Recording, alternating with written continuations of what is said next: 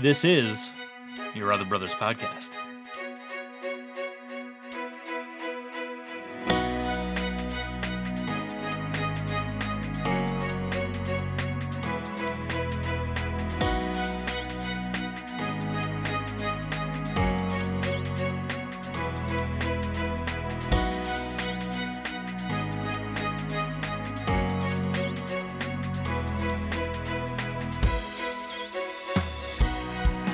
Welcome, friends, to Your Other Brothers Podcast, navigating faith, homosexuality, and masculinity together. My name is Tom, and for the first time in well over a year, I am coming at you live from the Jewel of the Blue Ridge. I miss saying that phrase so much. Live from the Jewel of the Blue Ridge, Asheville, North Carolina. My name is Tom. What's up, everybody? And joining with me on this show is my brother on the other side of the state, the city of Oaks, Ryan. Hi, everyone. And joining us right on time is our other brother from the Midwest, Jacob. What's up, Jacob?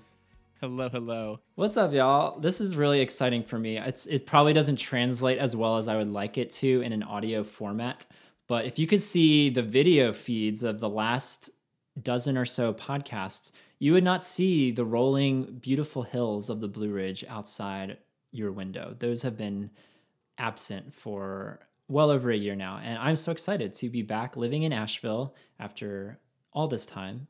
And it's so exciting to be back where Your Other Brothers podcast began. It feels like coming back to my roots a little bit. And I'm excited to be here. So thanks, y'all, for joining me on the Zoom lines from around the country. Yeah, it's a little sad to be here alone in my house recording, but I'm glad that you've found another lease in the Jewel of the Blue Ridge there. And unlike you two, I'm used to recording these all alone, so I'll say Jacob is delighted. Keep it on. Jacob's delighted that we are now separated and not Finally. together, because for the last year, all this time. for the last year, I've been, sometimes we reference it on the show, but yeah, I've been traveling to Raleigh. And so sometimes I'd record with Ryan.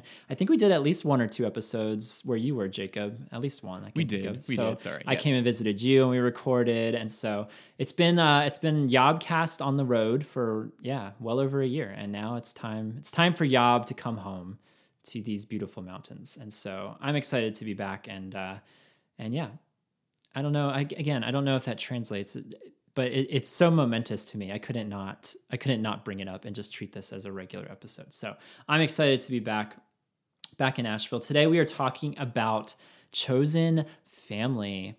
And this is really exciting because this was the first time that we've ever just given the keys to this show over to our audience, over to our yobbers. I mean, selectively. So the way it's going to work for the next few episodes is we're basically coming up with 3 potential topics that we pre-decide. And then we're just letting the yobbers say, which one do you want to hear us talk about?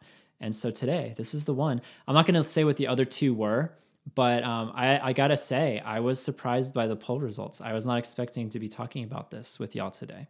So, but we're going to do it. We're going to talk about chosen family because that is what the yobbers have said. Give the people what they want. Absolutely. Give the yobbers their yearnings, and that is what we're doing. Mm-hmm. So, yeah, we're going to be talking about chosen family today, which I'm really excited to talk about. A good old relational podcast, I feel like this will be. So stay tuned for that. But of course, we're not going to just start talking about chosen family right now, are we, boys? No.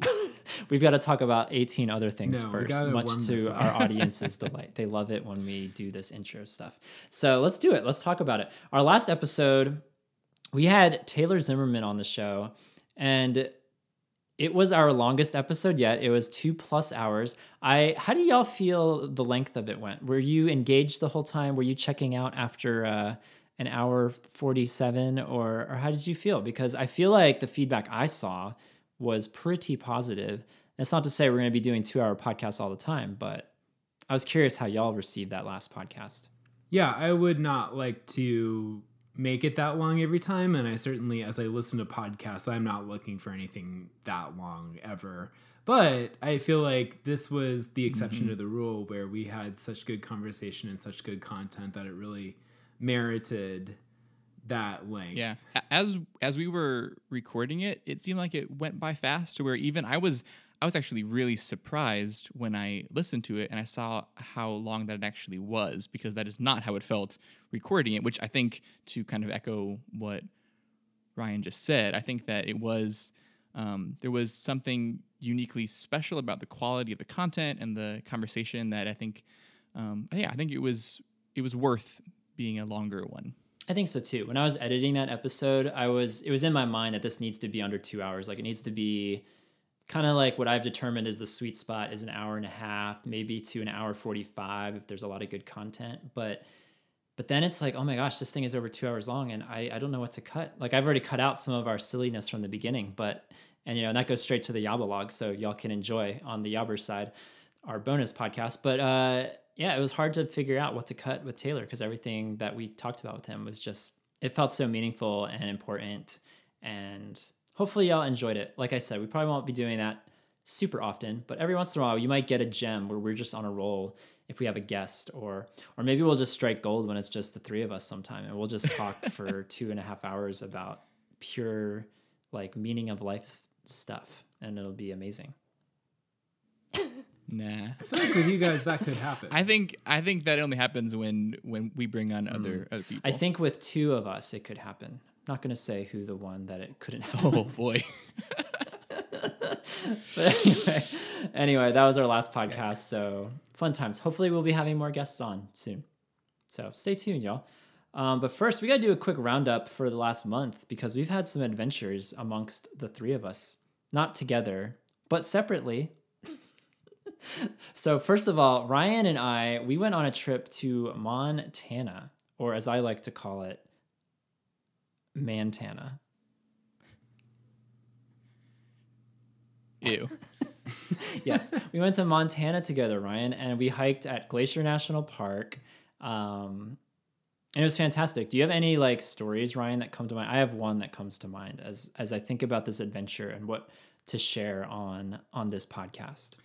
The thing I keep telling people about Montana is that you're driving through rural Montana. The roads are 2 lanes, like one going in each direction.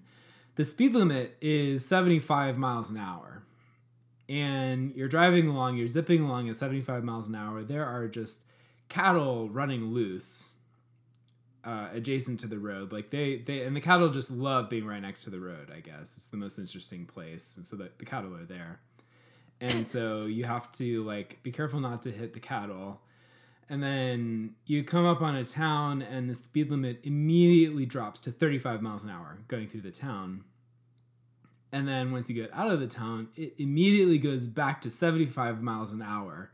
Like there's no gradation or anything. And I'm like, man, yeah. In Montana, they treat you like an adult. Like they just say, hey, we're not going to be able to enforce a speed limit in this state. just don't hit any cows.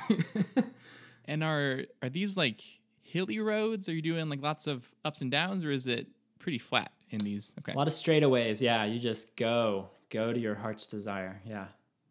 But watch out for those aforementioned cows. Yeah. The other thing I remember is we stayed one night in a hostel in Polbridge, Montana, which is, I suspect, very close to the Canadian border. And we stayed with a man from South Germany named Oliver, who's been owning and operating this hostel for a while. And one thing you have to understand about Polbridge is Polbridge has electric power for 1 hour a day between. It's like called the 7 and power 8 p.m. hour. maybe. And so it's called the power hour. We missed power hour. And this hostel has like, it has indoor plumbing in that it has sinks, but it doesn't have toilets. So you use like an outhouse. And so this guy, Oliver, I read on a newspaper clipping that he had framed in the washroom in the hostel that he visited the hostel sometime before 2007 and stayed in the hostel, and he stayed in it for a few nights, and that turned into a few weeks, that turned into a few months. And that turned into a few years, and then he decided to just buy the hostel so he could keep living there. It's like what a success story. A German wanderer just comes to Montana, like middle of nowhere. We say it's a town of Polebridge, but we say that very loosely. Like they have an honorary mayor, which we joked was a bear, and it wouldn't surprise me if a grizzly bear was the mayor of this town. But there's like nothing there. It's one building, and then it's just houses and RVs just scattered in the woods. It feels like a town in the Old West. Like you pull in a town, there's like a few buildings and like a general store where you buy literally everything that there is to buy in Polebridge. And then you turn right and drive a little bit and you get to the hostel. But that's where this guy's been making his dreams come true for the last couple decades now. With that logic, if I were to go to Kroger and just sort of hang out there for multiple days, months, years, could I eventually own Kroger? Because if that's the case, I mean, it's a 24/7 establishment. So if I just like pitch a tent on aisle 7, can I eventually just own the place? Is that how that works? Maybe your power bill might be a little higher. Higher? But because of running Kroger? Yeah. Sure. Okay. I mean, you could install a power hour. Like you could just cut off the power for 23 hours a day. That would save you a lot of money. Was there any kind of cool like announcement to let you know that it was power hour? Was there some kind of like song that played? No, we missed it. Yeah, there could have been a laser show, and like you were only there for just one night, right? Yeah, we were just there for one night. Okay, gotcha. Well, that's not we cool. missed it. But yes, no, that was a very eclectic Wild West experience. I enjoyed that a lot. So that was one trip, and then Jacob, I came to see you for a little bit. Yes. You want to tell the people about the exciting things we did? Oh, yes. We went on so many adventures. We hiked for 13 miles uphill, both ways. We what did we do? We did an escape room that we just absolutely owned. We were out in 45 minutes because we're bomb. Nice. Tell the people the name of our team. Our team name. Our team name doesn't really make sense unless you No, were that's in the room. point. Oh, okay. Our team name was There Are 9 Switches. And so you just have to imagine what that could possibly mean. But it makes it better if you imagine that there was a time during the room where I was yelling that phrase repeatedly at Tom, who doesn't know how to count. So just picture that in your head. Beautiful image. There are 9 switches. So this is a angry Jacob yells, "There are 9 switches." Well, we should have done Jacob now that I'm thinking about it, because we blanked for a little while when they asked us what our team name was after we froze. But something that would be so fun to do would be to like throw future teams off by like giving a false answer to one of the clues and be like, it's blue, green, green, red. And so when it gets to that part, they try that out and then they're just like, wait, but it's supposed to be it's blue, blue, green, red. Yeah, I mean, I'm gonna guess they probably would have censored us had we been too explicit with our fake clues. That'd be fun ideas for the future. Yes, indeed. That was fun. What so else did we do? the prime attraction of why I came, though. I mean, not just to see you. Because seeing you is an adventure and something to look forward to, regardless. But in addition to seeing you and escaping with you, we also attended a Preston Sprinkle conference together, which was amazing because we both have listened to him or read his books, and he's a pretty popular guy in our community. And I actually didn't get to meet him at the first Revoice conference. He presented at the first Revoice conference, and I tried to meet him after his presentation, and the line was just so long, and I missed him. I couldn't see him. And so I made it a point to go out to visit you, but then also go to his conference, which was amazing. He's wise and mature and funny and empathetic, and just I hesitate to say a perfect human being because that's not true, but I aspire to a lot of what he is, who he is. He's probably listening to this now, so you shout out to Preston. Yeah. My favorite part of the Preston Sprinkle conference was that there's a segment in the conference where he uses this really cool website where people can submit questions. And so they'll submit questions. You'll see all kinds of questions about LGBT family members or church members or policies or whatever. And so there's a lot of good, meaty, hearty discussions that come out of that. But then one person sent in their question. Oh, and I forgot to say, so then when people are submitting their questions, everyone else in the room can upvote those questions. So only the ones that rise to the top are the ones that he answered. So he answered like 7 or 8 of the questions. But one question that a guest submitted was, is your last name really Sprinkle? And that one got upvoted all the way to the top. And that was by far my favorite question. No, actually it was, is your last name really Sprinkles? And his response was, no, there's only one of me. And that was a great answer, I thought. And like 20 plus people upvoted it to make sure that it would make it to the top of the list, which was it was fun to like see crazy. it start at its humble beginnings and then start to see like and it rises to the top. What's weird is that since I am so used to him or used to his name now, I don't realize that it's odd until I tell other people, like, hey, I went to a conference with this guy named Preston Sprinkle, and every time they're like, Sprinkle? Really? Is he a clown? Like, yeah, Sprinkle. Mr. Sprinkle. He has one of the best names ever, honestly. Like it's poetry. His name is poetry. It's poetry. Yeah, it really is. The fact that he is not attracted to men is hilarious. It's a miracle. It's a miracle, right? A miracle.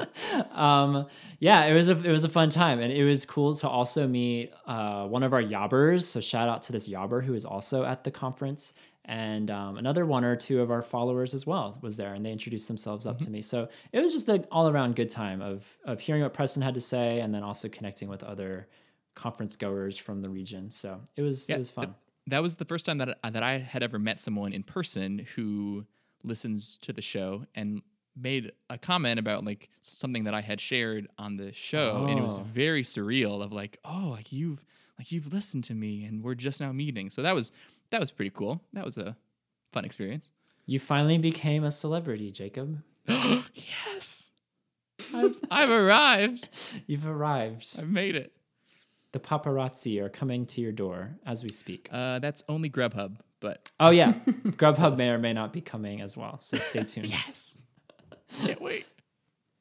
So yes, I had a glorious summer. That was like the capper of my trips, because I took a few trips this summer living on the road and trying to figure out next steps for my life. And so it was awesome to be able to end the summer with you guys, both Ryan in Montana and Jacob escaping a room. Comparable adventures, one and all. So it was great. It was really good times. So yeah, but now here we are. We're back in the Blue Ridge, and we are rolling in to everyone's new favorite intro segment, the Shameless Share. All right. So I have had a situation in my life, and my plan was to share about this with you and tell the story, and I needed advice, and so I was going to ask you guys for advice. Well, this situation... Aww. Yeah, so this situation, though, has developed faster than I expected, and we didn't record quite when I expected us to, and so I had to go ahead and make some decisions, and now it's resolved. And so I think what I'm going to do is tell the story up to the point where I needed advice, and then ask you guys. I love it. I what love you would say. manufactured scenarios are my favorite. So let's manufacture this. Let's go. But then I can tell you what I decided, and you can give me feedback. So then if you didn't do what we said, are we allowed still to say I told you so, even if it's after the fact? Yeah. Okay. You're allowed to say whatever you want. This is me soliciting input. Excellent. Early last week or the week before last, I got a random text message from an unidentified number. This person said, "Hey." You up? No, this person started with, "Yo, what's up?" It was an unidentified number, so I didn't respond. Because I thought, oh, clearly it's a wrong number. They'll figure it out and leave me alone. But no, the next day they text again. They say, "Hey."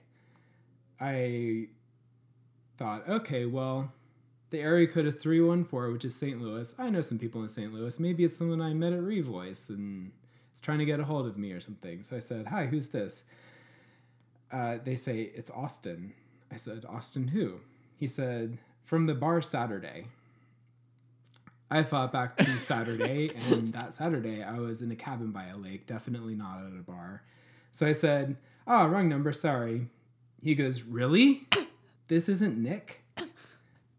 And I said, nope, Ryan. And he said, the F word, that's not right. And then he didn't text for a while, so I thought, okay, well, that's the end of that conversation. But no. Later, the next day, he texts me and asks, do you know him?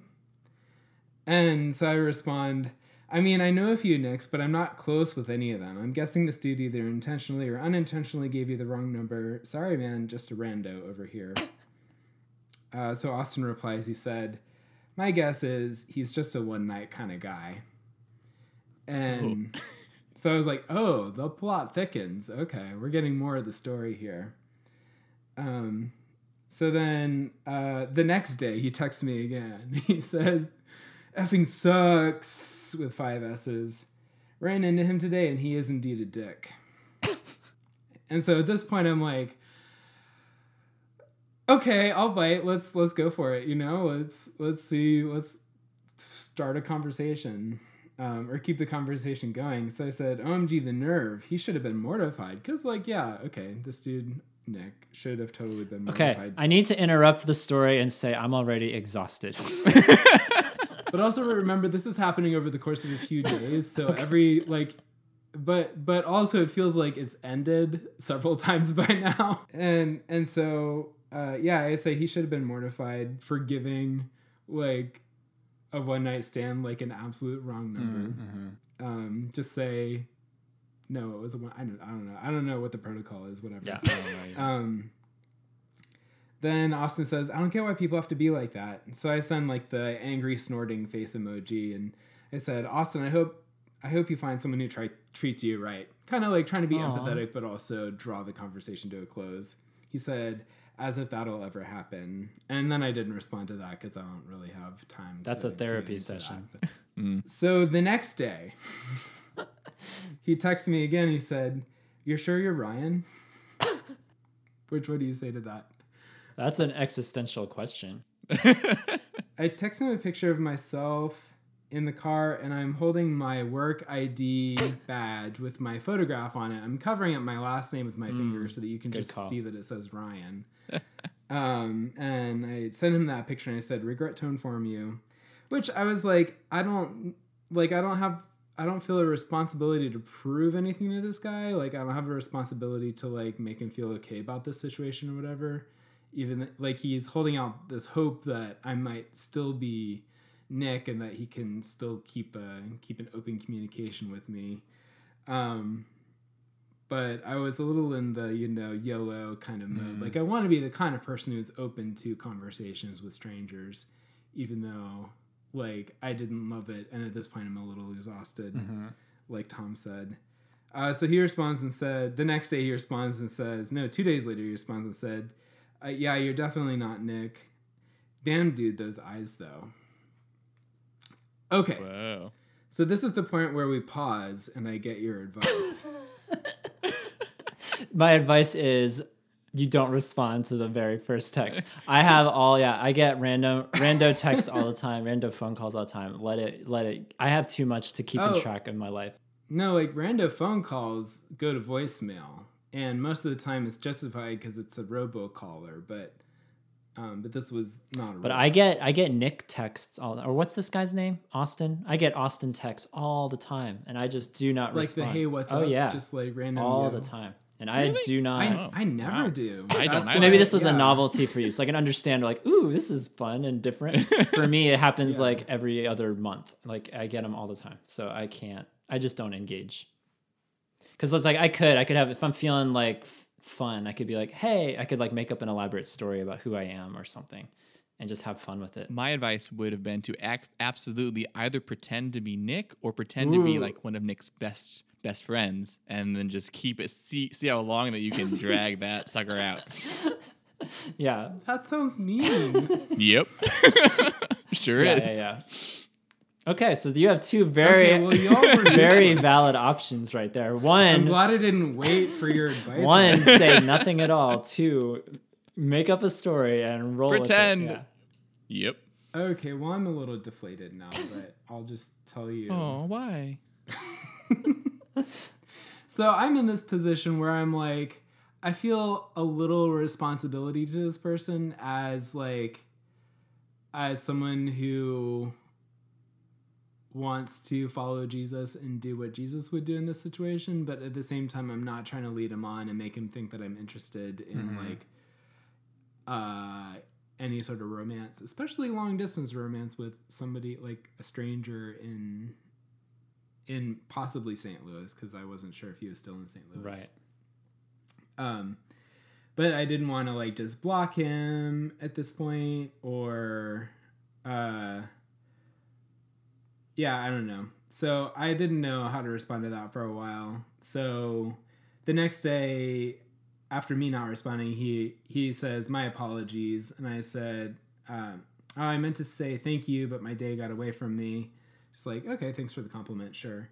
And then we get to talking more. I found out we just have like surface level small talk about vague details about where we live and what we do for a living. And then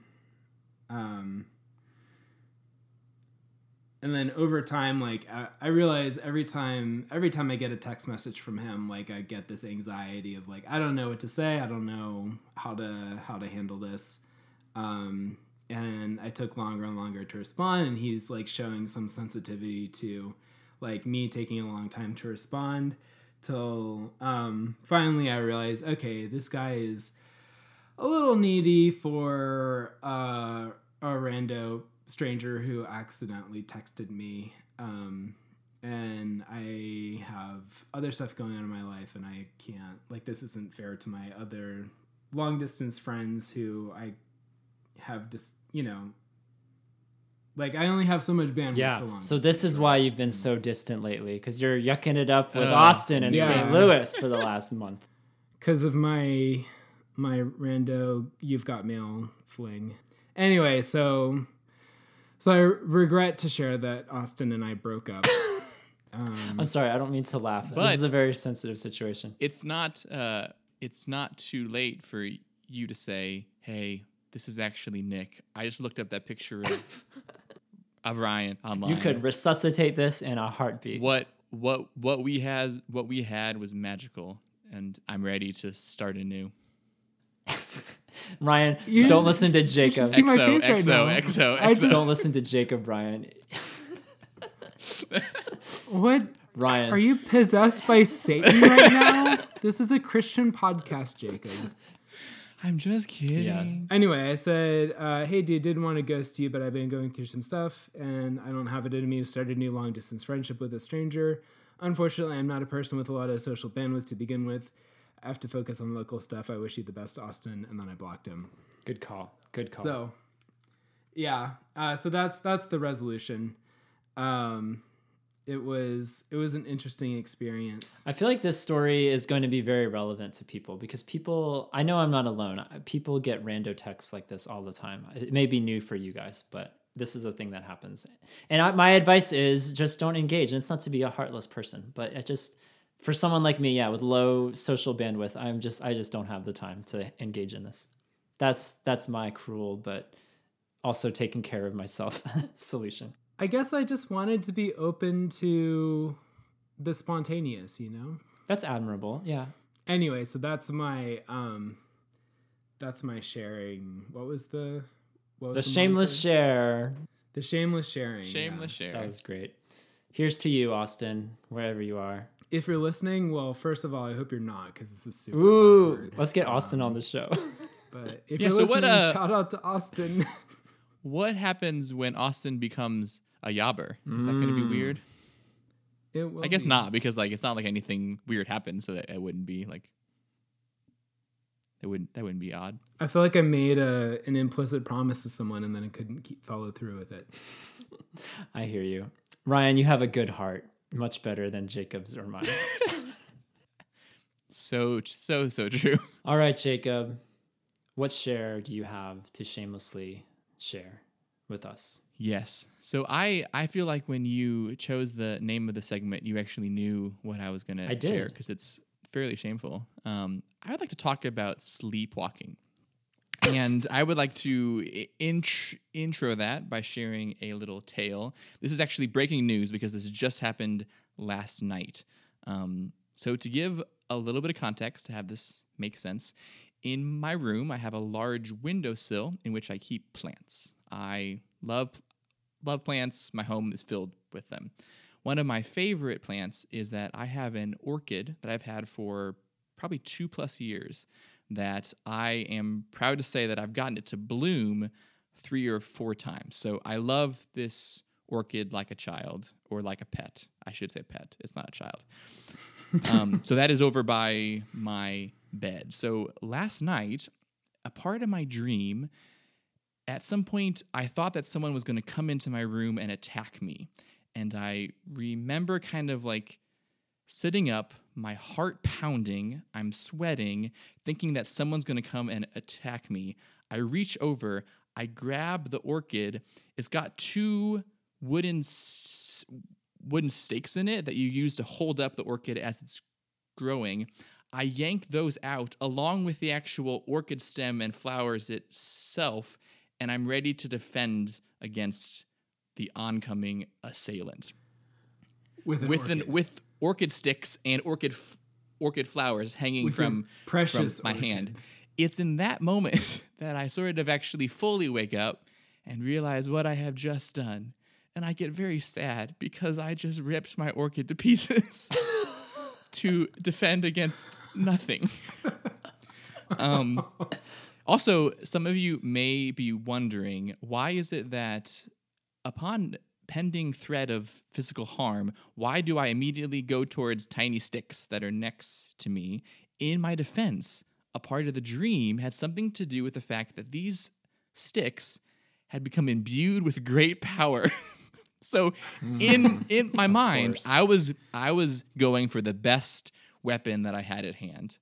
And so I woke up in that moment feeling very ashamed and sad. So my question to pose to you guys, is that do you have any sleepwalking stories of either your own or friends and family? Hold on. You cannot just like pass this off to us without us now responding to Please this elaborate, crazy story. So wait, you literally woke up standing up, holding your crippled orchid. Is this what happened? I was actually, so I don't know why, but I got out of bed to get the orchid, but then I brought it back into bed with me. So I actually woke up like sitting up in bed, holding the pot in my left hand and holding the sticks and the actual orchid flower in my right hand. Were you like covered in dirt or something? Like what? No, I trying to get a managed to, visual. yeah. So, I didn't actually like pull the plant out of the pot. I just pulled off the leaves? the actual like flowers? flowered part, the like stem and the sticks. So like I wasn't dirty. I just happened to have half of it in one hand and half of it in the other hand, poised That orchid and ready is to just- strike. That orchid was just sitting in the window enjoying its night's rest when And all of I a sudden murdered this it. monster came and just ripped its head off. Yeah, Like, yeah. the... Yep. So My condolences, Thank you. Jacob. thank you so much. Can we get the video footage? Alexa, wish. show us the That would video be footage awesome. from that night. Yeah, I do have I took a picture of the aftermath of what I did to my orchid, but alas, I have no video to show. Please show Okay. us that. Please share the photo with us, and we can share that on the website for all Lovely. to see. That and would be enjoy. perfect. If this is what you do to your plants in your sleep, maybe don't get a pet. Yeah, right. Or I mean, I'm a like, bit like anybody. this. So I told all this to my family, and my mom, who is planning on visiting me soon, said something like, maybe I shouldn't come anymore. So apparently, Let's I'm you scaring work this people out. off from You ever need to coming work to this see out me. first. Once you finish like working this out in your life, then you're safe. Well, to I have don't think that's visitors going to again. happen because I've done other things too. This is not the first time, and it's kind of genetic because my dad has done similar worse things. So it's not really going to go worse away. thing. Did he So like he's- snap the neck of the dog or No, what? What did he do? He actually, poor dad. He actually thought that the house was on fire and jumped out the window. And woke up on the cold, wet grass outside, having blown himself through the window. Yeah. Yep. Where's Dad? He jumped out the window Yep. in a blaze of glory. Yeah. Oh. So he's like, yeah. So he thinks that his room is on fire, and he tries to like wake up and save my mom. Like, come on. She's like, no, go sleep. Stop it. And so he leaves her behind and busts out the window. Oh my gosh! Wow. So Gary. this is really genetic. Yeah. So This is the first time it's ever happened to you, no, or have you? not No, at all. Oh, you've sleptwalked in the past. Oh yeah, I've had times. There have been many times that I think that like something urgent is happening, and I leap out of bed and I run out of my room. One time I started putting on clothing from my closet quickly and about to run out the door. Yeah, so this is not new Wow. for me, but this is the first time that I feel like I've hurt something or broken something that had value to me. So that's why it's felt more horrible because Keyword I have being murdered my orchid. the first time. Yes. So it's probably just going to get worse as I get older. So no one's ever going to come visit me. No one's going to ever want to live with me because I'm now dangerous. If you're a flower. Yeah, I'm gonna have to follow your mother's lead here and cancel my next visit for That's next fair. No, January. Yeah. That makes sense. I'm not much of a sleepwalker. I'm a pretty sound sleeper, I think. But in college, when I was sharing a room with my friend Micah, I went through a phase where I would be sleeping lying on my back, and I would sort of like dry wash my hands, like fully extended out in front of me while laying on my back, and I just do that for like I don't know how long, just like probably tens of minutes at a time. Wow. And I remember like in my sleep, in my dream, being like, this feels so good, and it just felt so good. It was like so satisfying to do this, and that's why I kept doing it. And Micah said it freaked him out a few times to like, he'd be staying up late playing a video game or something. He'd look over and there I am like dry washing my hands like in bed. Yeah, that would be a pretty creepy sight to see you like rubbing your hands together. All right, moving on with the rest of the show. I wanted to give a little nod to our social media. If you guys are not already following us on all the socials, Instagram, Twitter, Facebook, you can follow us at Your Other Bros. And the reason I bring this up, because I just need to address this. For some reason on Facebook over the last month, we have like exploded and had well over 100 new likes to our page. And I don't know why. I don't know where they all came from, but it was like one after the other, after the other, after the other. And we went from having something like 480 likes on Facebook, and now we're well over 600 likes on Facebook. And I'm not complaining. I'm grateful. I think it's awesome that for some reason our population just like went up by 20% in the span of 30 days. And we've been around for almost 4 years now, but I just don't know why. I can't trace it. I don't know, like, did someone share us somewhere and tell all their friends, or did someone like take out a billboard somewhere in Montana and now people are just like adding Oliver's us doing it. by the dozens? Like, I don't know what's happening, but to everyone that's new, we have gotten a lot of new contacts lately. So I say hello and welcome, but also, how did you find us? How did you get here? I would like to know. But there's a little mystery, a fun mystery in the not knowing as well. So just thought I'd throw that out there. Hello to the 100+ of you who found us on Facebook and may or may not be listening to this episode now. So I think that one of those new likes is actually me, because I realized that I had forgotten to like the page all this time. Jacob. So, yep, you can A big take welcome to Jacob. One off, yeah, yep. I'm sorry. Big shout out to Jacob. He's a faithful listener of the show. Thanks for supporting us on Facebook. You're welcome. I love it. It's now time to read our next iTunes review. And this is also a bit of a sad goodbye to iTunes, for it no longer is with us. Goodbye, iTunes. Jacob, you wouldn't know because you're not in the Appleverse. What happened to iTunes? iTunes is no more. It's I'm not sure what it is now. I don't know. I don't know the terms and where people are sending these reviews now. It's a mystery to me. I bet Ryan knows. Ryan, you know Apple Apple things that are happening in the no? I knew iTunes was going away, and now it's just Apple Music, and then I guess Apple Podcasts is where the podcasts live. It's weird. So, however this person left a review, whatever, it used to be iTunes. I'm not sure what it's called now, but thank you, dear listener, for submitting this 5-star review. Oh, I love this review because there's so many layers to it and mystery to it. And so I want to read it as it unfolds. So starting from the beginning, it says it's an amazing resource. That's the subject, amazing resource. And the username is nicknames87.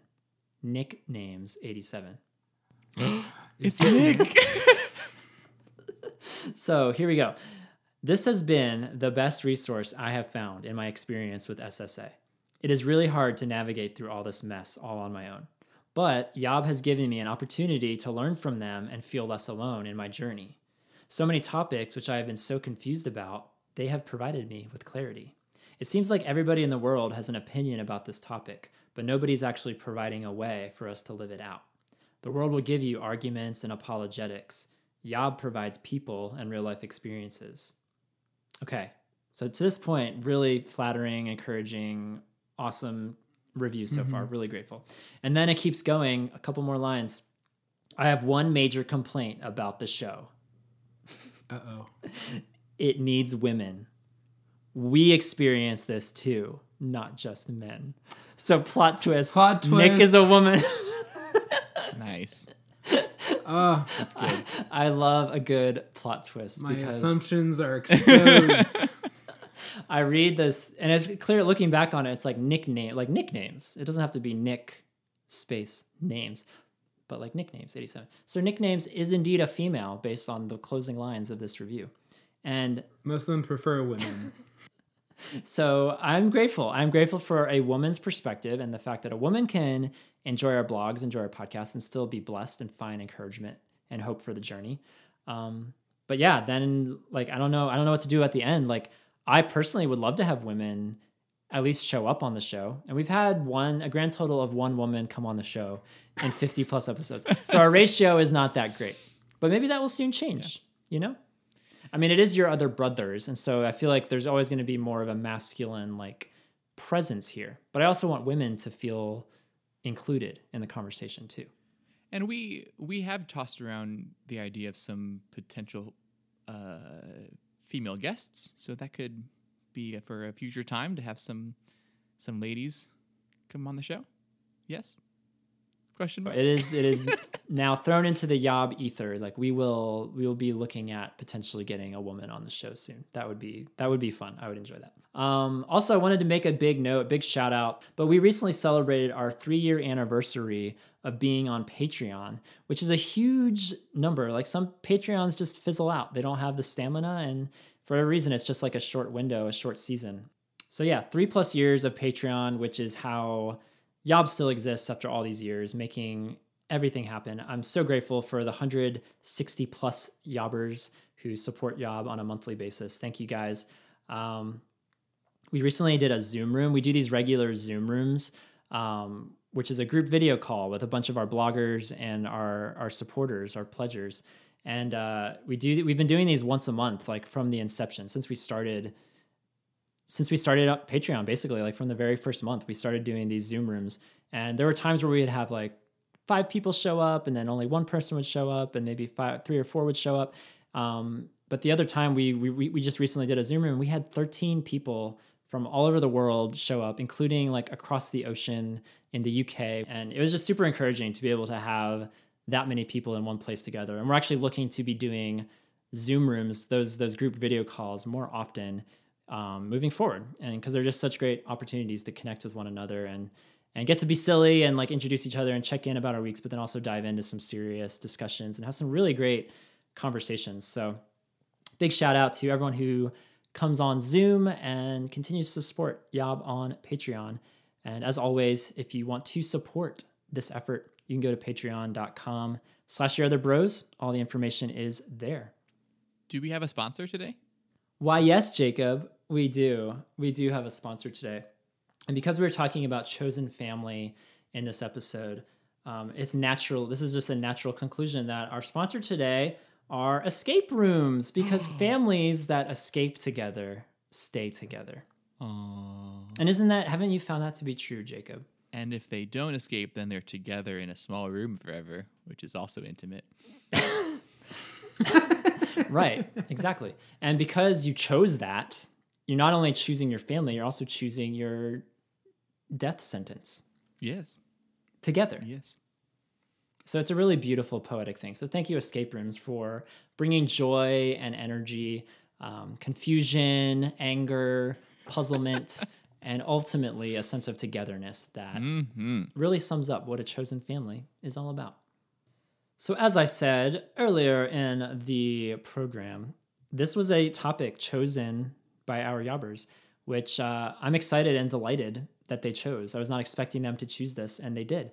And for those that aren't familiar, chosen family, is this a term that y'all, I want to start off right off the bat and just gauge the room. Like, how familiar are you with this term, where it comes from, kind of its like intonations and just its history and how it has or hasn't related to your life? Is this a term that you've come to much in your journey or no?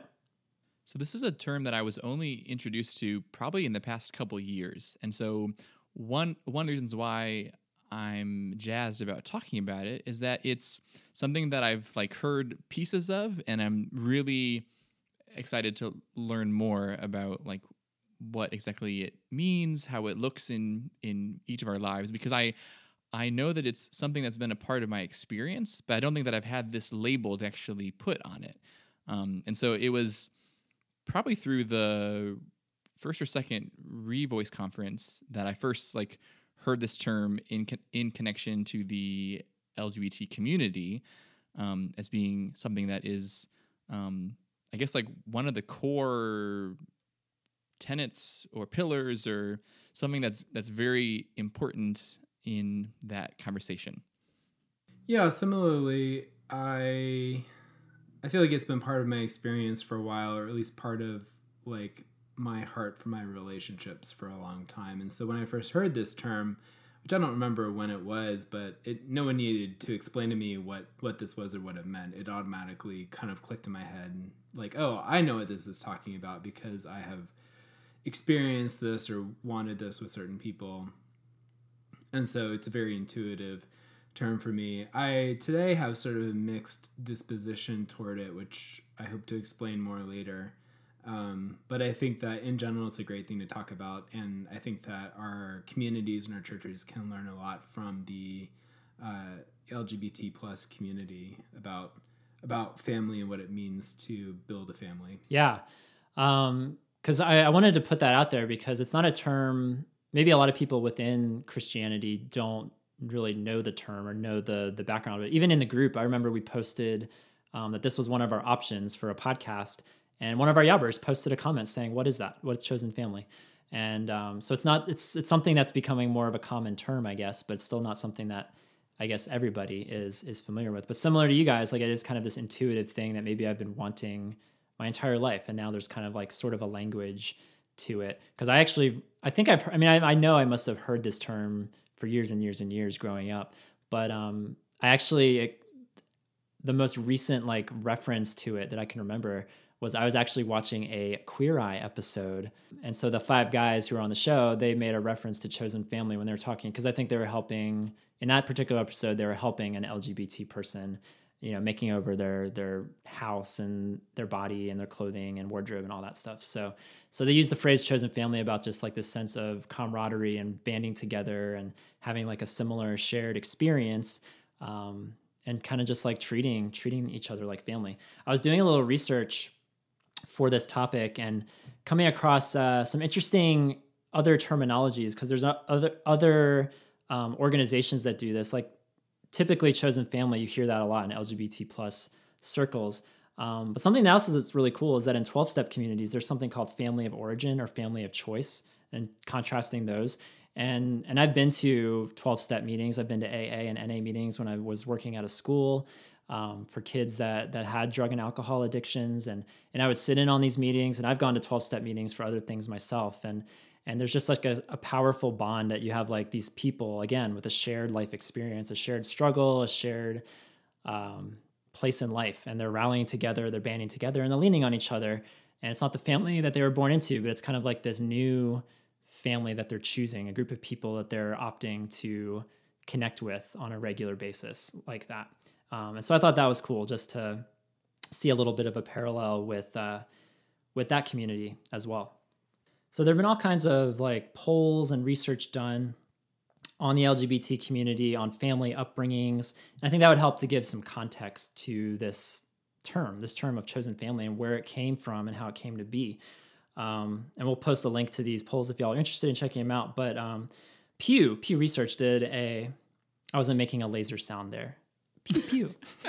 I'm naming the name of the research center. So Pew Research Center, they came up with this number that 39% of LGBTQ adults have experienced rejection from a family member or friends, which is a big number. That's like nearly half. And then there's another stat that says 40% of homeless youth identify as LGBT, which is crazy. So that gives you a little bit of a context, I guess, that a lot of LGBT youth come from, a lot of a hard family dynamic, which makes the option of choosing a family a very attractive one. Here's some other stats just about like households and families that I found really interesting.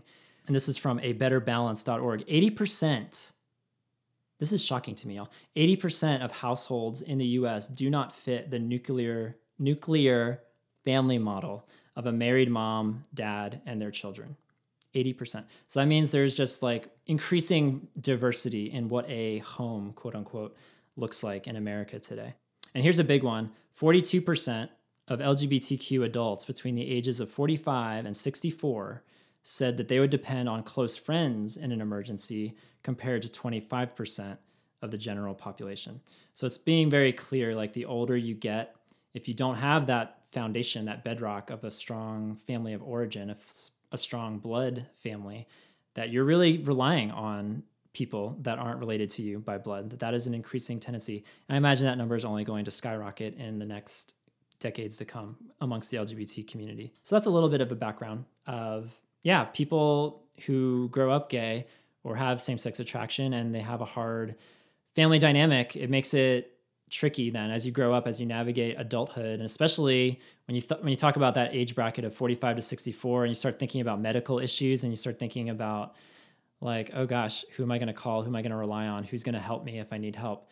All of a sudden, it really brings this home, especially I'm 32. Ryan, you're 32 as well, right? And Jacob's like 12. I'm just a baby. Jacob's still in his 20s.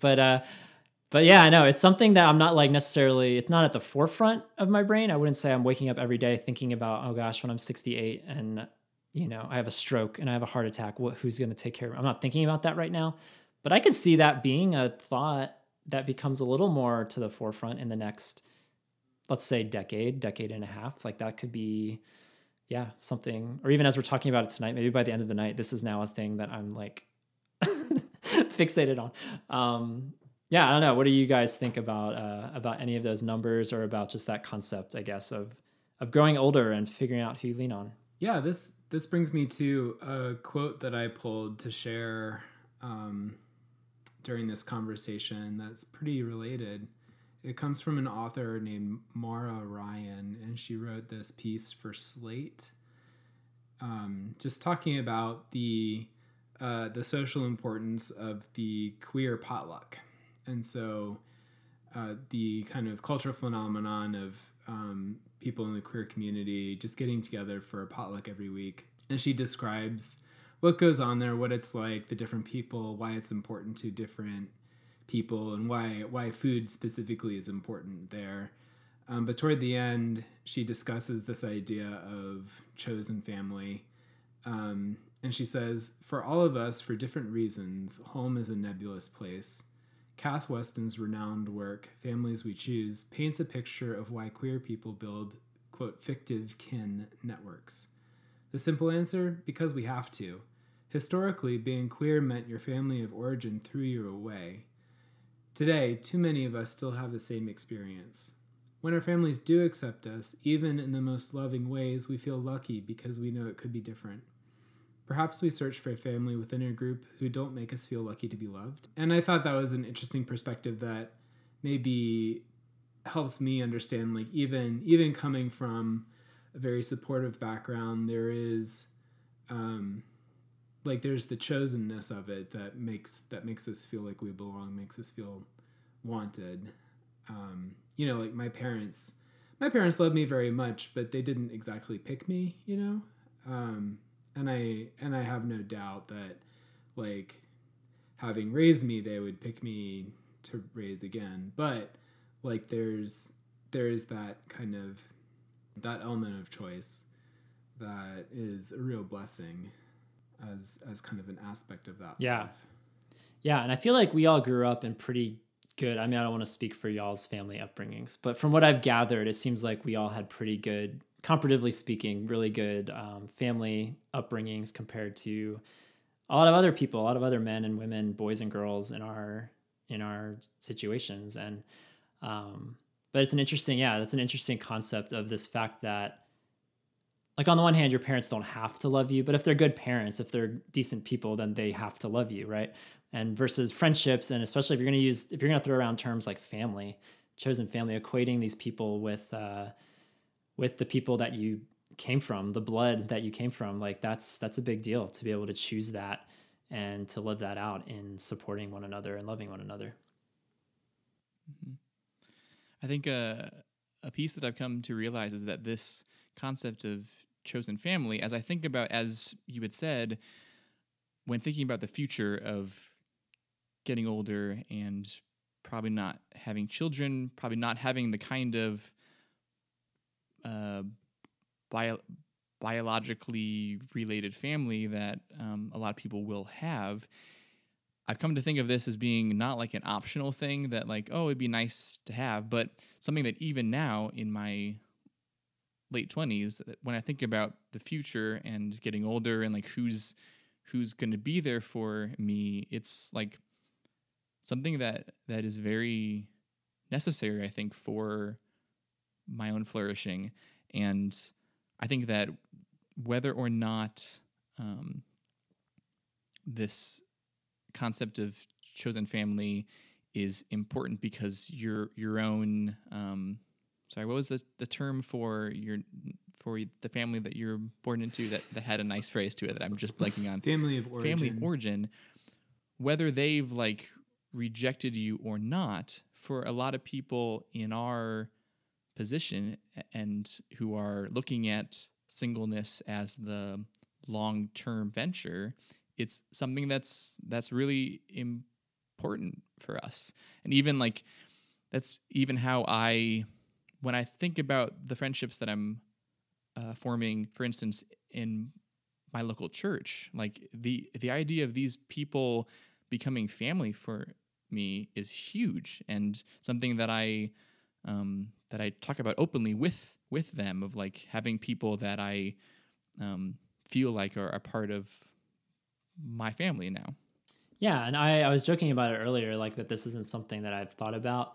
And I think as I've been like preparing for this podcast and thinking about it, it kind of has given me a new perspective that I'm grateful for, because truthfully, the reason I haven't thought about what do I do when I'm 65 and who's going to be there for me, it's a blessing because I do have a good family, and I do have a brother and a sister, and I do have like at least a baseline network of people that I know if in a worst case scenario, if like the worst befell me, like assuming that they're still around when I'm still around, like there's a like I don't necessarily worry about that I know that I have the family of origin is going to be there for me. But it's this topic and this as I've been like thinking about it and then going into it, it's just it brings to the surface the fact that I a lot of times see the world through my. This isn't to say like that I don't have struggles and I don't have things that I have going against me, but man, I have a lot going for me as well. And it's really given me a renewed appreciation for my family of origin. Because legitimately there are people like we have only children in our community, only childs in our community. And I can imagine that if I didn't have a brother or sister, this would be a bigger deal. Like, cause more than likely your parents are going to go before you do. And, having a brother and a sister kind of feels like, okay, I have some backup. I have some support that I'm not going to be totally left out to dry when I'm an older person. But I can only imagine for only child's listening. I know there's so many of them listening right now that's not, that comfort isn't there, that assurance isn't there. And so that's giving me a new perspective on this whole concept, because I've heard about this for years now and it's just never really clicked with me. I've heard about people saying that they're thinking about it. They're thinking about getting older and who's going to be there for them. And I've just never understood that. And to an extent, I can't fully understand that now because I do have a chosen family, or I do have a family of origin rather, that's a pretty phenomenal one. And so I'm trying to see the world through other people's eyes through this topic, through this conversation, because I know that doesn't come nearly as easily to other people. And it gives me a whole new appreciation for people who are choosing this life, choosing to live celibately, choosing to follow this traditional sexual ethic. It gives me a whole new appreciation for them if they are really relying on Jesus with more faith than probably I have to, just practically. Yeah. So here's a question for you guys. If we're saying family doesn't need to just be defined by that family of origin or by genes or biology, that we can have a more expansive definition of family than that, then what is our definition of family? How would we define that? Ooh. What does it mean to be family with somebody? Yeah, that's a really good question. I think one of the first thing that comes to mind is that there's a place in the Gospels where Peter, I think, makes a comment to Jesus about how they have left everything to follow him, and Jesus responds to him by saying that not one of you have left fathers and mothers and brothers and sisters and lands and homes that you will not receive 100-fold of brothers and mothers and sisters and lands and homes in this age and in the age to come. And so I think that I don't think there's a part of me that feels like this is the Christianese answer, that our brothers and sisters in Christ, that being how we define family as believers, is that connection that we have because of Jesus. And I think, but I think that is actually true. And I think that when it actually, because that's kind of like a vague idea. But I think if you, in the practical everyday life, I really think being connected to a local body of believers, typically through a church, that the circle of people in that group that you form the most intimate connections with, that those become family. I think that, I'm not sure, I think that what you're probably asking more maybe is how do we, at what point does someone become a part of your family? What criteria have to be met for it to be okay, you've baked me cookies, you are now mama, or Well, kind of. Yeah, I'm not looking for a specific threshold of action or service. Yeah, no, but your comment about once you become intimate enough with somebody, then their family is revealing. And so do you define family as people who you're intimate with? So, do you have to be intimate with someone for them to be family? I think that as I had said, I think that just being a fellow follower of Jesus makes you a part of the family of God, which has obviously really broad implications. But I don't know if you don't really have the same kind of feeling of closeness with millions of people at the same time. So I think how I would actually, for the people that I would use the language of you feel like you're a part of my family, or I'm a part of your family, I do think has some level of intimacy and closeness that I think that I would probably, if I were going to define at what point it becomes that, I think that when the everyday parts of life mundane, the when those things become merged or like blended with other people's everyday lives and mundane, that for me is when it feels like it becomes family. Like, for instance, like when people, like I have friends here that when they come spend time at my place, like they're helping me wash dishes. They know where everything goes. They're putting things away. They're comfortable coming over and just spending time while I'm doing laundry. So things that, and see, like also as I'm thinking this, I realize that I'm taking what I have experienced in the family that I was raised in, those kind of like how it was like to interact with my parents and with my siblings. And when those interactions in some form and that kind of closeness that I've experienced, once that's shared with people outside of that group on the regular, that's when I would say it feels like that we're in the same family. Yeah. Yeah. Okay. That's interesting. That's helpful. I think one of the few things I'm trying to get at with this definition is that, like, I think colloquially we sort of conflate or intermingle the ideas of family and friendship. Like well, colloquially, even outside of the Yob community, we'll say stuff like, "Oh yeah, he's like a brother to me," or like we're like brothers, or like a family. When really what they mean is that they're close friends.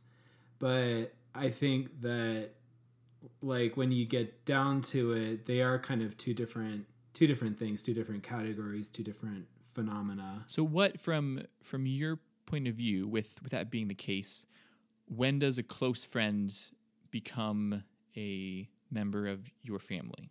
I think, yeah. So when I was thinking about how I would answer this question, I think what I came to is that, like, first of all, I think that a lot of the physical, temporal things that we see in our lives and our world are kind of pointers to spiritual realities behind them. So, like, marriage is a pointer to the spiritual reality of Christ and the church, Christ's relationship with the church. And the sacrificial system of the Old Testament was a pointer to the transcendent spiritual reality of Jesus's sacrifice on the cross. And so I asked myself, is there like biological family, material family, is that a pointer? Is that a temporal pointer to some spiritual reality? And I think it is. I think it's a pointer to spiritual family, which doesn't really answer the question, what is family? It just gives us kind of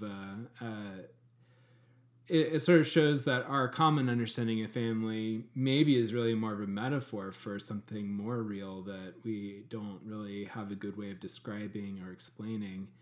But maybe the best that I could do is saying family is kind of the people who are coming from the same place as you and or going to the same place as you. And maybe even like are sort of like made of the same stuff as you in some sense. And so, like, a close friend, if they're not from the same place as me or going to the same place as me, like, I could be tight friends with them right here and right now, but like I wouldn't really consider them family because we're not on the same trajectory. Yeah. At this point, like one of the biggest compliments that I'm able to give a person is to say to them that they feel like home. And I have a whole list of things of what that means to me, of what's all like packed into that. And I think it's when that's true, that's when they feel like family. And like you said, I have friends that I would say that I'm close to, that I would differentiate. And I think that goes back to, like, there are levels and thresholds of intimacy that at some point it becomes familial. And I'm going to guess that that's probably different from person to person of when that actually feels like someone is becoming like family. That's a really good point, though. I think there is like this strong sense of home to family, whether it's physical home or sort of spiritual home or relational home.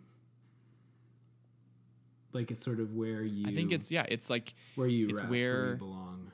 Again, it's cliche for me to say this because I wrote a post with this title, but it's the people where you feel fully known and fully loved by, where you can be entirely you and you are received for being genuinely you. Yeah. That's good stuff, y'all. I'm just enjoying listening to you. I'll go back and forth. Don't mind me. I'm just watching my brothers have a conversation. I like when I think about family and I think about chosen family and I think about what is family.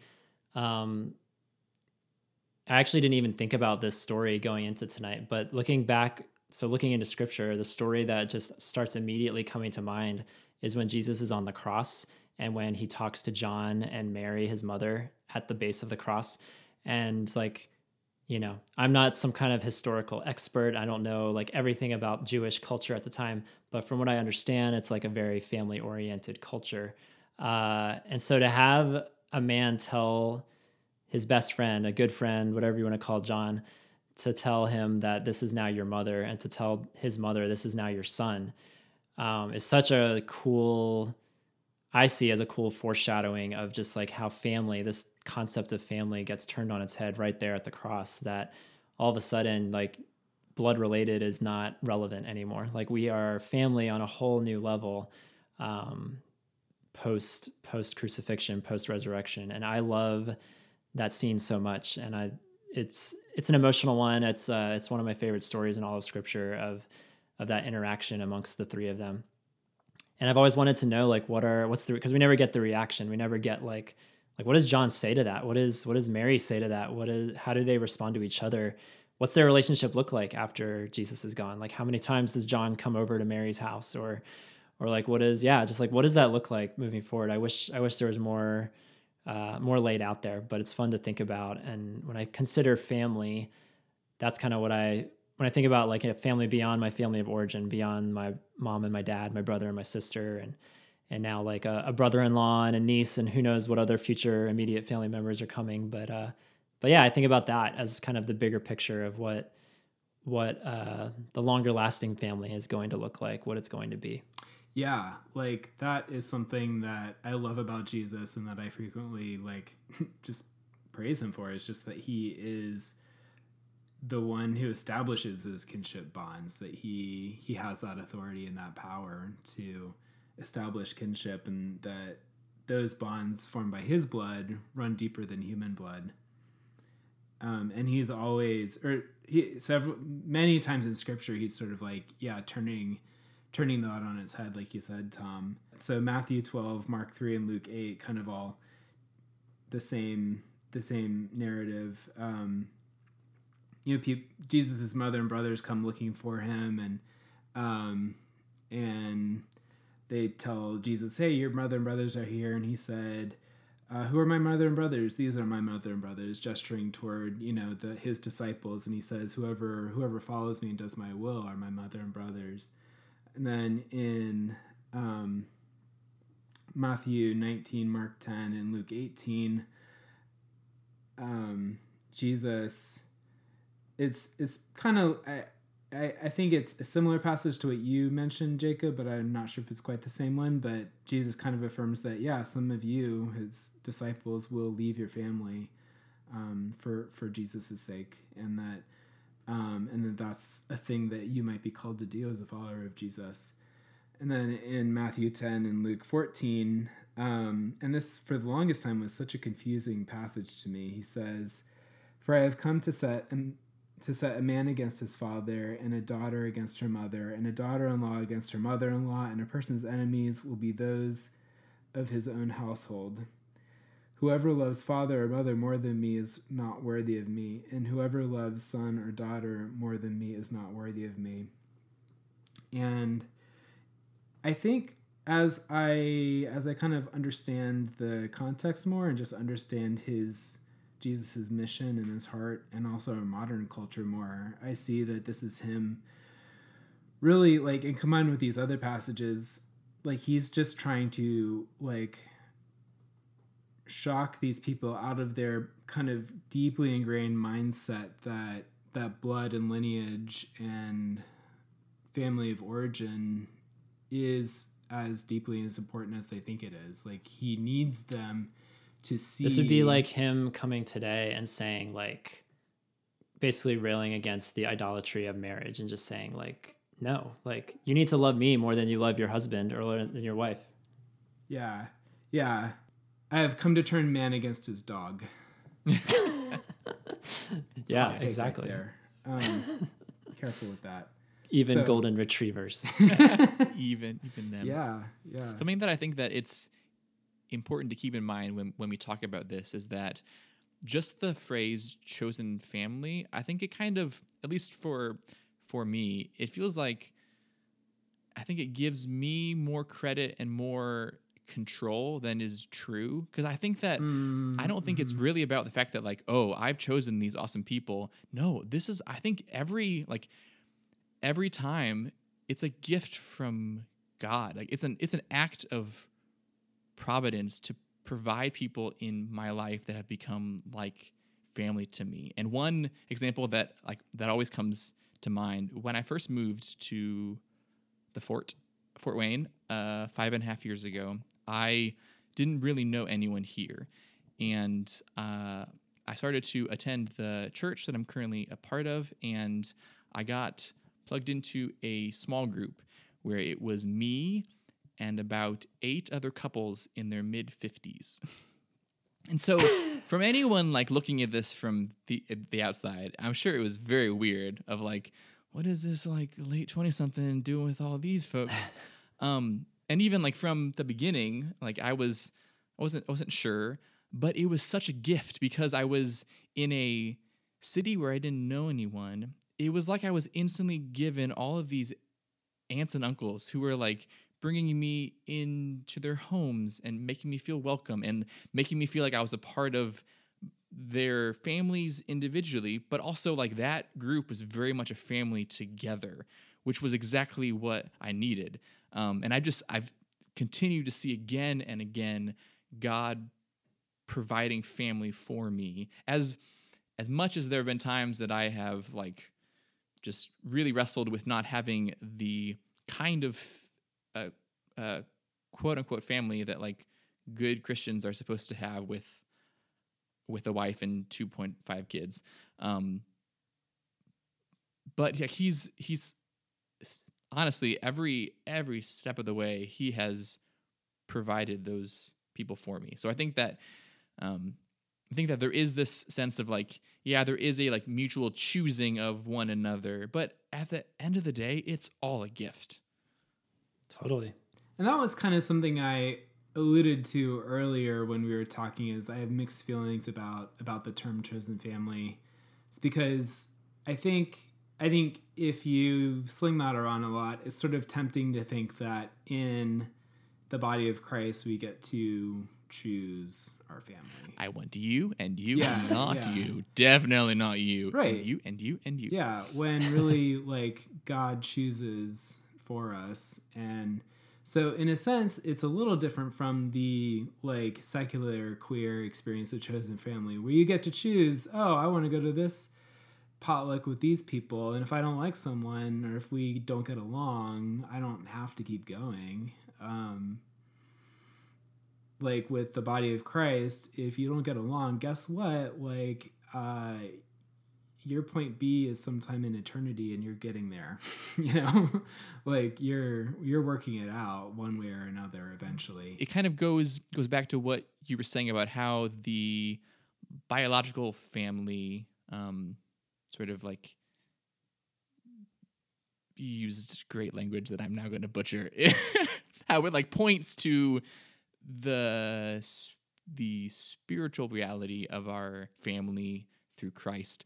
And I think that like it kind of like all of us have cousins that like we're not really close to, and maybe they sort of get on our nerves or we find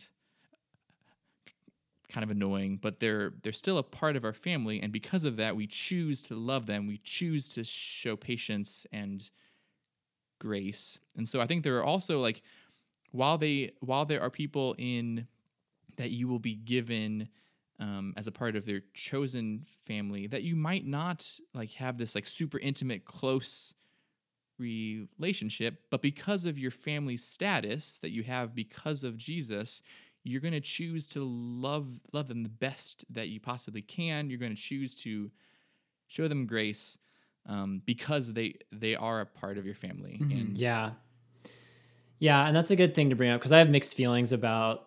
I'm glad I wasn't the only one with mixed feelings about this whole chosen family terminology because yeah, I mean, for a couple of years, like I tried to basically choose my family and live with my family.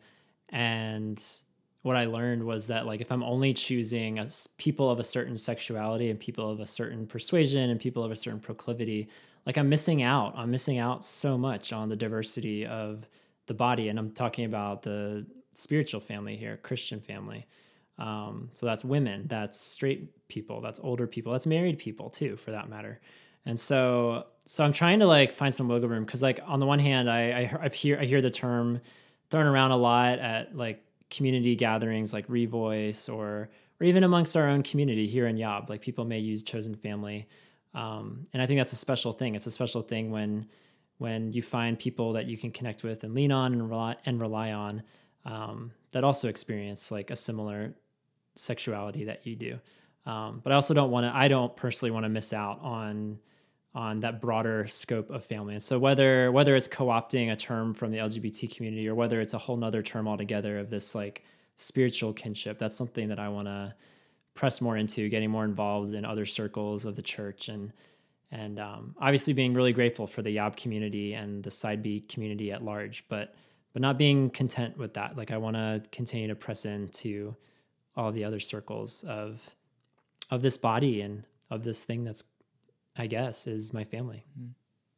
So I have a question for you, Tom. You had mentioned earlier about how the idea of chosen family hasn't always felt like super urgent for you because of coming from a good other family. Why can I not remember the term for your family of origin? Just edit all this. Because you've never been to a 12-step Excellent. meeting. Yeah. Just record me saying family of origin and then just shove that into places where I forget it, and then it'll family of origin. And then that'll fit great. So that's like I resonate with that piece, but I also understand that like your family of origin, while it's you probably get to see your family members fairly often, they aren't like local to where you're living currently. Like you don't get to see them even once a week. And so I'm curious like how much that you think about like your desires for how important is it to have family geographically close, to have them be able to be a part of more of your everyday life? Yeah. I mean, it's been a huge factor, honestly, the last couple of years, because I don't live, in the same city as any of my immediate family, but I live within 3 hours now of all of them. And that was a huge factor, actually, bringing it back to the beginning of this episode of relocating back to Asheville. Like that was a huge determination and continuing to live here so that I can still be accessible, and I'm not going to see them every week. And there might be even a month or two that goes by and I don't see them, but I know that they're really close. I know that they're a quick drive away if I need to see them or if they want to come see me.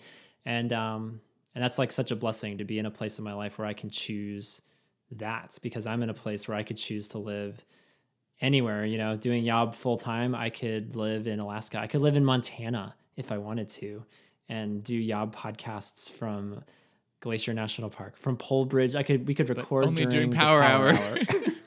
You record.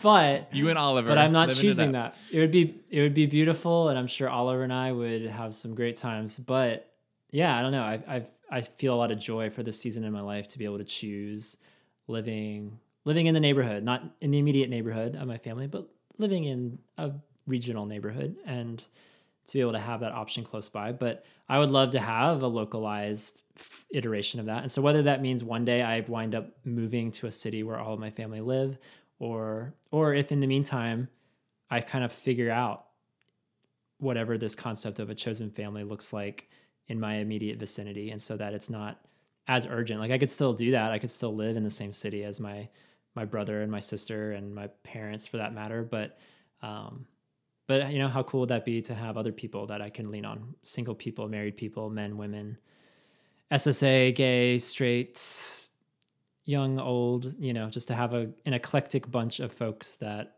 I would feel confident calling my family and sharing kind of like that extra level of life with. That happens to be a piece that I feel a lot of tension at currently. And I think it's like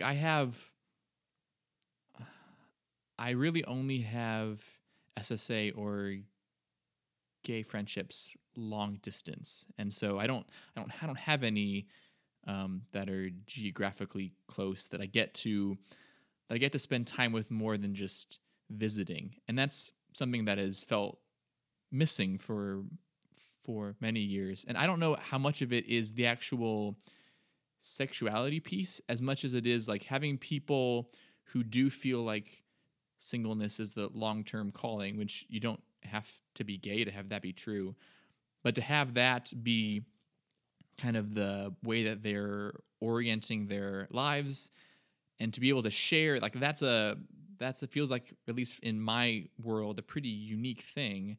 And so that's a piece of that chosen family that has felt like it's missing, to have other people here around me who are seeing the chosen family as essential as I feel it, I guess.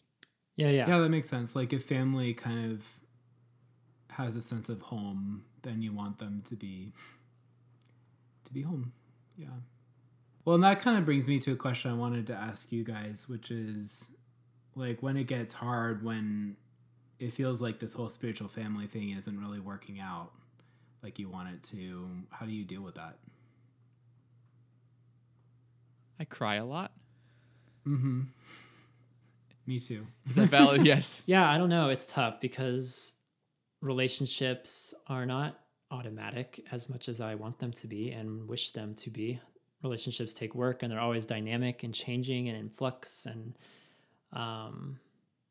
yeah, honestly, there have been plenty of times where I'm so overwhelmed, it just feels too daunting to maintain relationships within this body, within this family, within this faith, and to walk this out with them, because I've experienced just a lot of heartbreak and a lot of separation and falling apart, and so it makes it hard to like keep going. But that's where it's like the paradox of it all. It's like that's where then I'm grateful for the people that are in my life and still continue to choose me as I continue to choose them, despite people who have betrayed us or we've betrayed them, and things have fallen apart and changed. And I don't know, like somehow the wheels just keep going, and here we are. Like I'm 32 now and still leaning on people, even though, you know, I've lost a lot of friends over the years, and part of me has wondered like, gosh, how do I keep going? How do I keep doing this? But God is faithful to provide the right people at the right times. And the inevitability of it is like, relationships often are seasonal, and it's hard to know from this perspective which ones are going to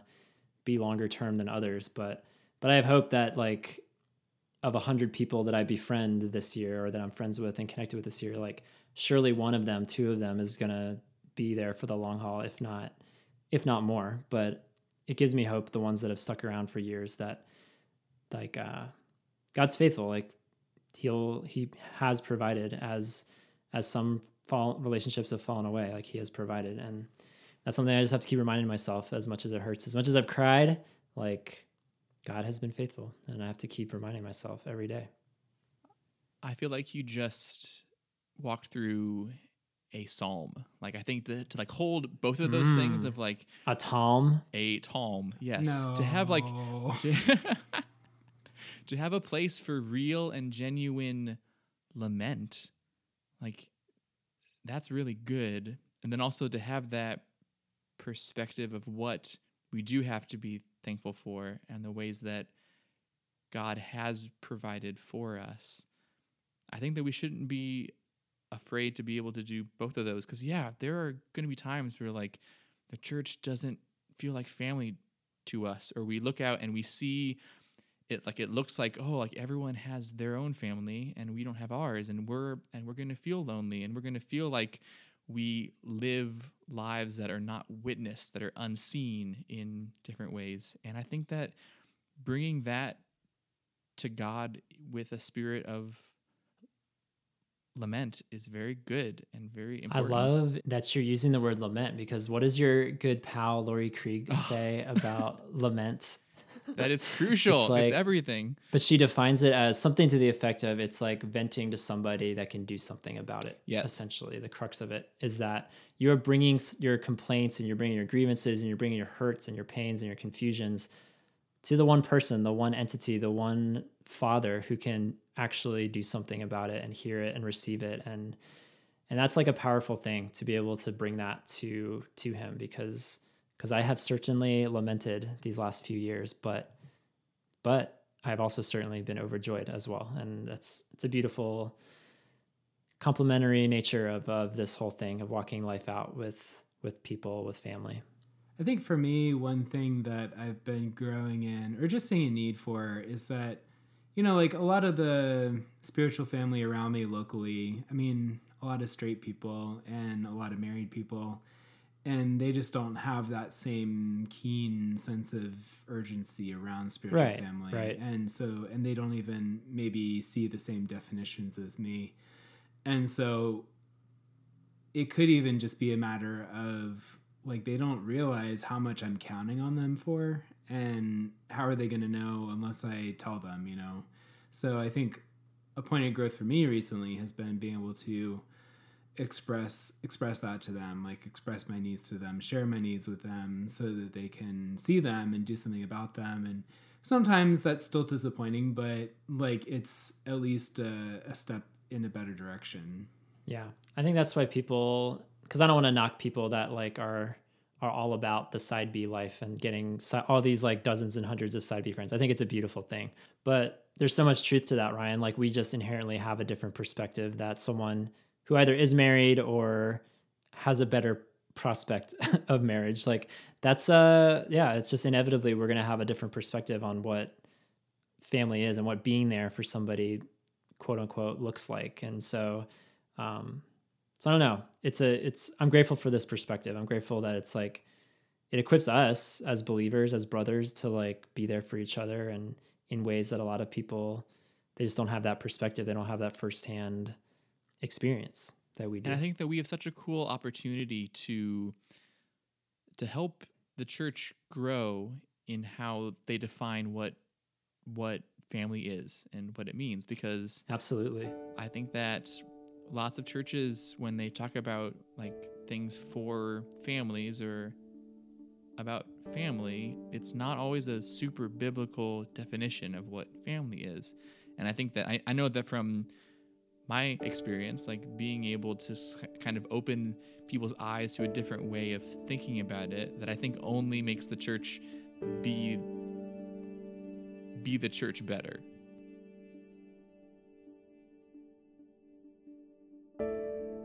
Several years ago, I was supremely blessed not just to witness some of the most dynamic and meaningful expressions of true Christian family, but to actually partake in it, to contribute as a member of the body myself. The first came with a church that I was once a part of, and in particular a life group, a small group that I joined that met every Tuesday night. And it was an eclectic group of individuals, to be sure. Young and old, men, women, single, married, dating.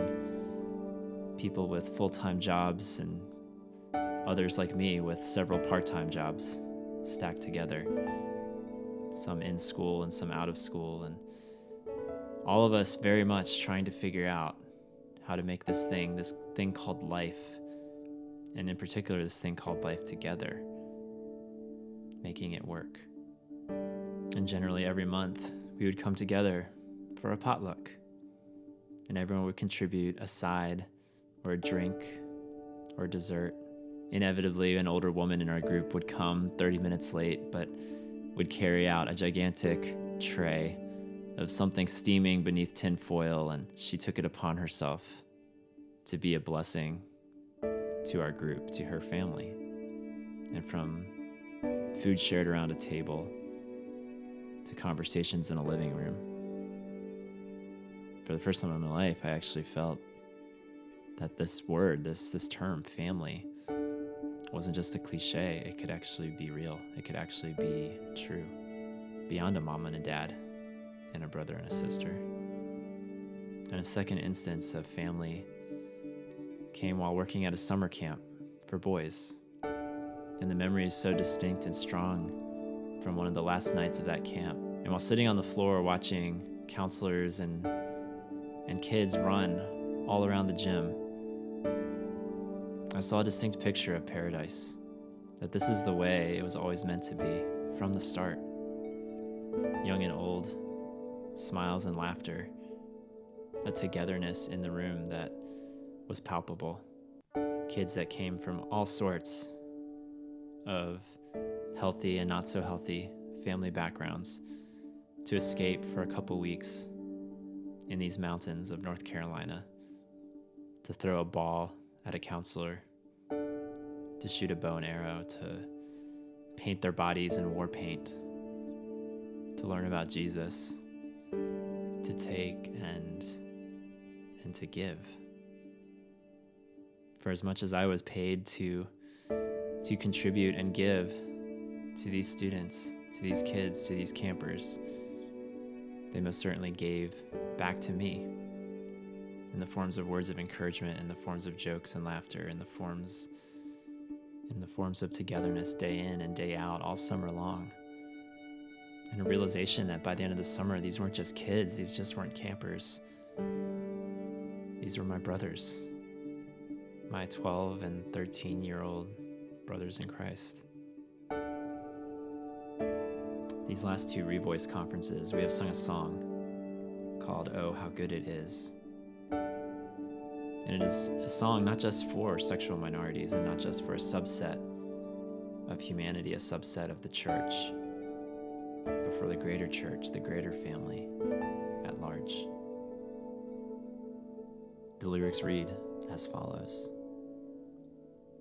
Oh, how good it is when the family of God dwells together in spirit, in faith, and unity, where the bonds of peace, of acceptance and love are the fruit of his presence here among us. Oh, how good it is on this journey we share to rejoice with the happy and weep with those who mourn. For the weak find strength, the afflicted find grace when we offer the blessing of belonging. Oh, how good it is to embrace his command, to prefer one another, forgive as he forgives. When we live as one, we all share in the love of the Son with the Father and the Spirit. So with one voice, we'll sing to the Lord, and with one heart, we'll live out his word, till the whole earth sees the Redeemer has come, for he dwells in the presence of his people. And so, my brothers, you with strong families of origin, and you without, you young and you old, you hopeful and you whose hope feels frail. May we remind ourselves often of this family of believers chosen for us long ago, a family beyond DNA and middle children, a family of untold generations, a family beyond even space, a family of soulmates and a family of misfits. Let us choose to step out with one another in this family of God, walking beside those similar to and those quite different from us. Let us choose again and again to do as Christ did for his church, his bride, his family, to give of ourselves, to die to ourselves, to aid in the coming of a new heaven and a new earth, soon and very soon, a new place, a new dwelling, a new home.